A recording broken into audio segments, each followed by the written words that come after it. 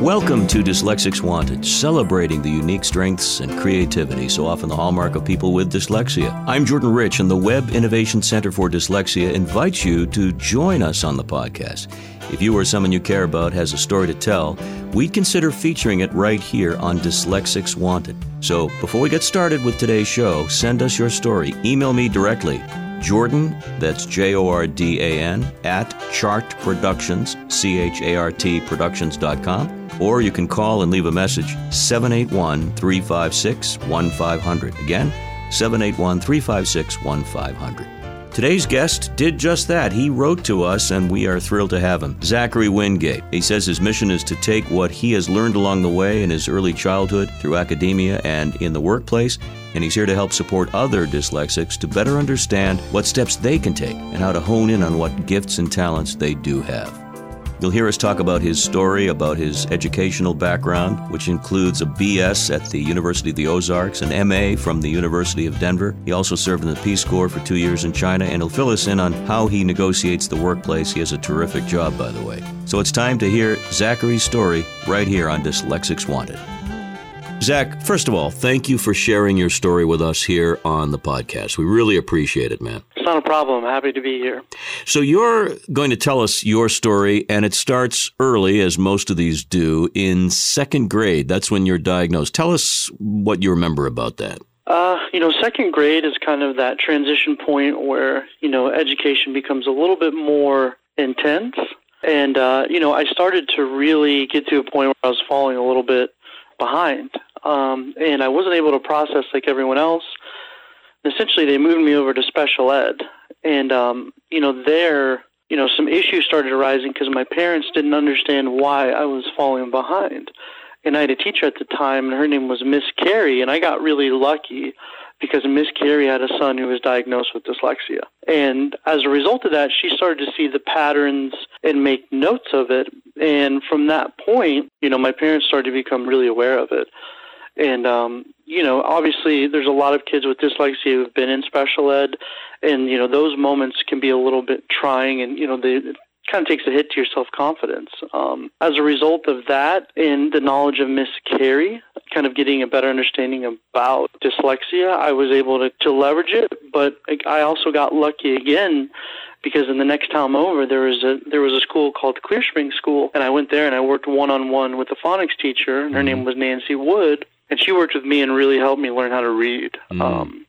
I got lucky in the fact that it was an early diagnosis. I got lucky that I had a school very close to me that could accommodate my needs. And one of the most interesting things about that story is my mom in turn learned that she had dyslexia. Because she'd been struggling with it for about, at that point, close to 45 years. She's a nurse, and she just thought there was something wrong with her. So it was kind of an interesting moment for both of us because we kind of started our journey in understanding how to deal with dyslexia. I always ask the question about your family support, and you wrote to me and said you had a lot of it. But boy, that's a different kind of support when your mom realizes it, and there's that empathetic connection between the two of you at that point, I'm sure. It's true, and it really helped because then she could put herself in my shoes. And I think, your family and your community can really benefit you in those situations. And she was able to do that. Zach, you said more than once that you were lucky, and I will agree. You were in the right place at the right time. But what I was most impressed with was how quickly those names of those two particular teachers rolled off your tongue. You never forget the people who step in to help you in a situation like this, do you? No. You don't, and you never forget the people who want to put the time and effort into you. I think that's probably what's really powerful, growing up, is seeing what it can do when someone cares about you and they want your best interest at heart. What was dyslexia for you defined as? Was it particularly just difficulty reading? Was it language skills? Was it writing, or a combination? What was it? Oh man, it's all of those. Yeah. I think dyslexia to me was a barrier. And it was something that really took a lot to get over, because then I had to transition to a new school, and then I'm working through it, and I failed third grade. So when I failed third grade, it really started to sink in that I was kind of going to have a challenging time. And I remember very specifically because when I failed third grade, my mom kind of looked at me and was like, you're just going to have to work harder than everyone else. And you can either accept that or you can sit here and feel sorry for yourself. It's a choice that you make.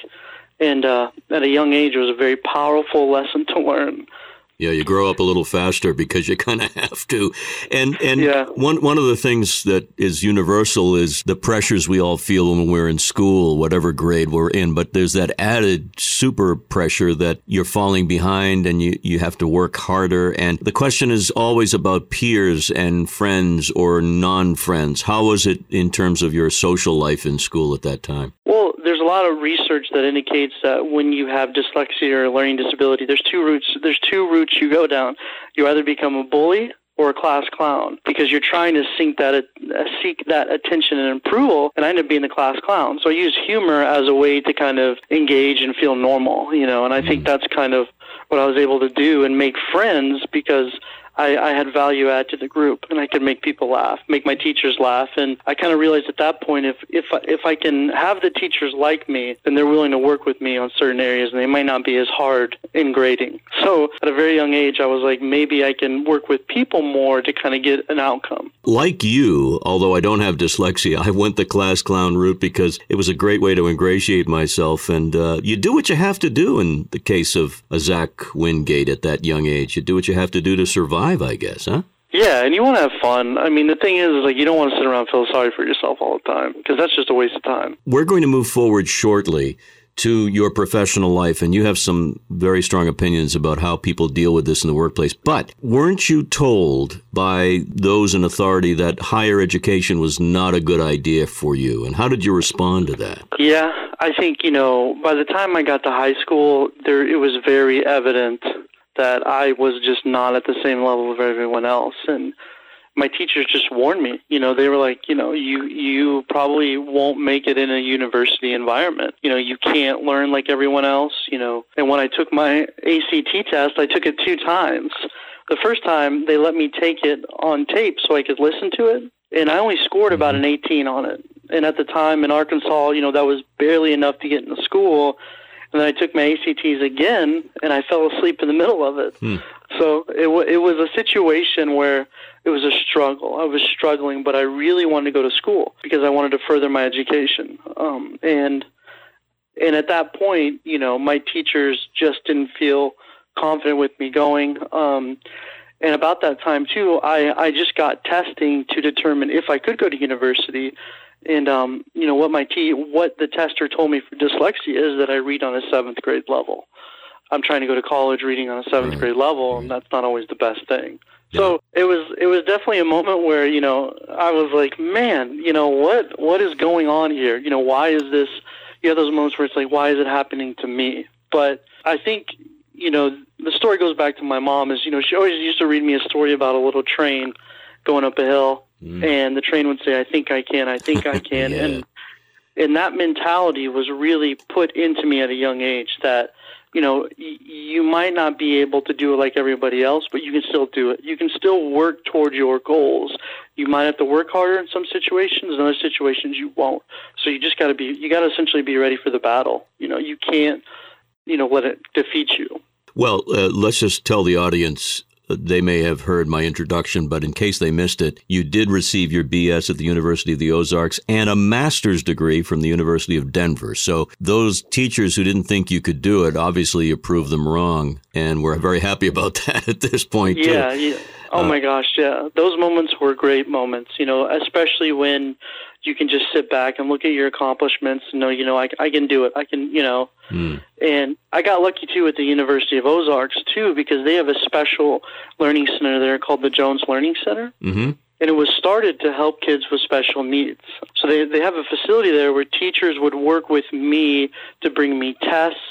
They would retest to me. I would get extended time, and I had an army of tutors that could work with me one-on-one and kind of teach me what I wasn't getting in the classroom. What you gain, of course, is a college degree, but a great education, and you prove over and over again, people in your position, that it's not a question of intelligence or creativity or ability. It's a question of an issue you got to work around. Yeah, and I think, too, when you look at when you look at great minds who are dyslexic, like a Steve Jobs, or, someone who was facing adversity but they use it to their advantage.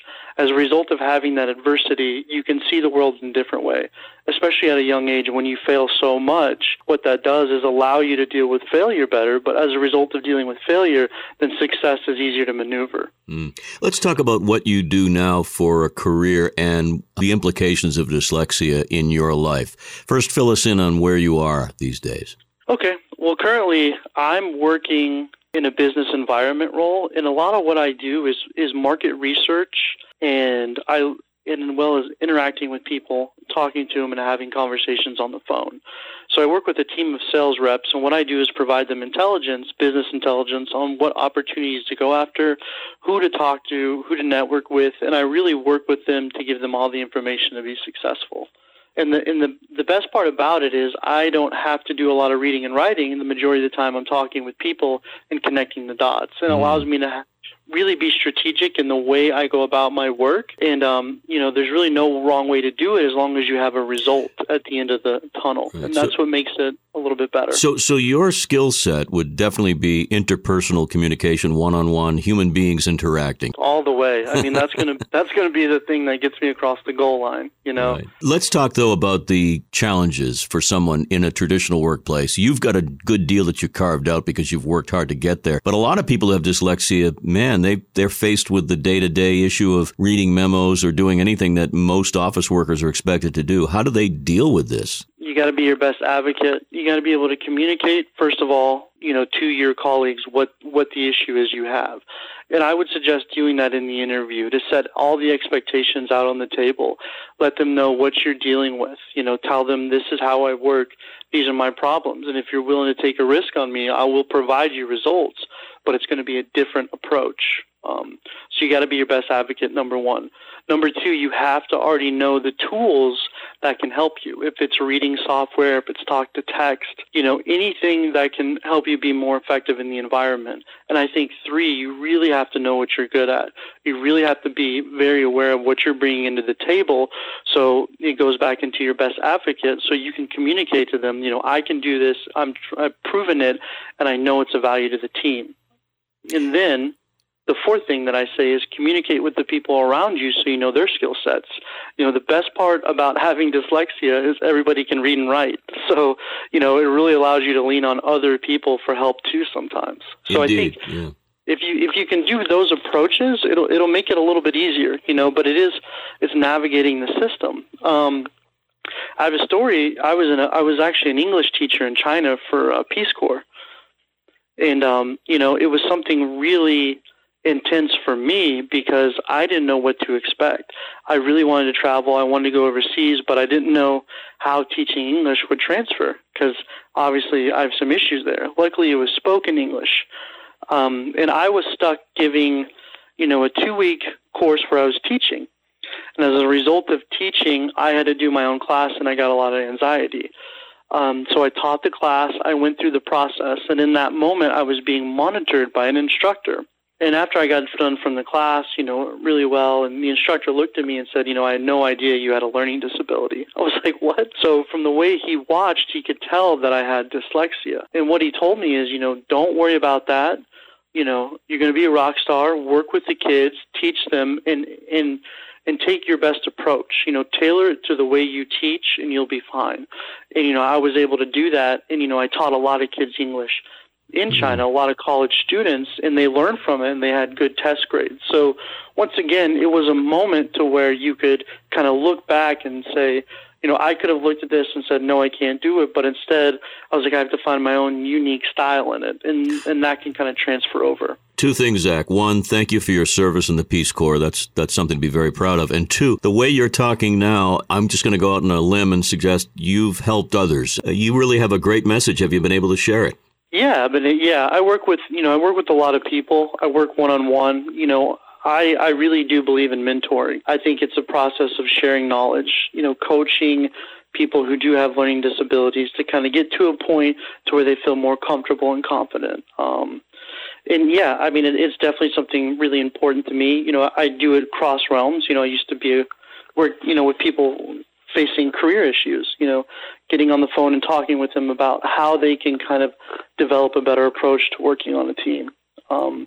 And I think that's how dyslexic people become more efficient, is by kind of handing off the baton of what they can do to strive for more. I think that's fabulous. And may I also compliment your bride? I believe she's a big help in just communication the old-fashioned way. Oh my gosh, yes. She's probably one of the, it's so funny. I started dating her, and then I realized she was a great writer. And for me, it's so awesome to see that talent and that ability to come through in so many ways, because she can just sit down and write it out. And I'm like, wow, to have that ability is incredible. And she's amazing. So I really enjoy it. We all have our gifts. And I think the fact that people with learning disabilities are finally coming out of that era of stigma, still a long way to go, but it's so refreshing to hear from you with your perspective going through the schools and now in work, how it's working out for you. And what final message would you have to parents out there with kids who are diagnosed with dyslexia now that you've been through what you have? I think to be very, very patient and supportive, and really try to understand what their sons or daughters are really excel at, and focus on that, giving them a lot of opportunities, if it's sports or music or anything of that realm, because they need that confidence to teach them how to deal with other issues. They need to know how to be good at something because it can kind of transfer through in other ways. And I think that's a really good approach. And I think it's something my family did. I played drums. I played a lot of music. And, playing music gave me confidence because my schoolwork certainly didn't. And I think it was able to leverage my abilities in other ways. So I think that's something that's really important. When I talk to parents, I tell them, focus on what your kids are good at, allow them to really excel in it, and then let them know that, that's something that can get them to where they need to be in life.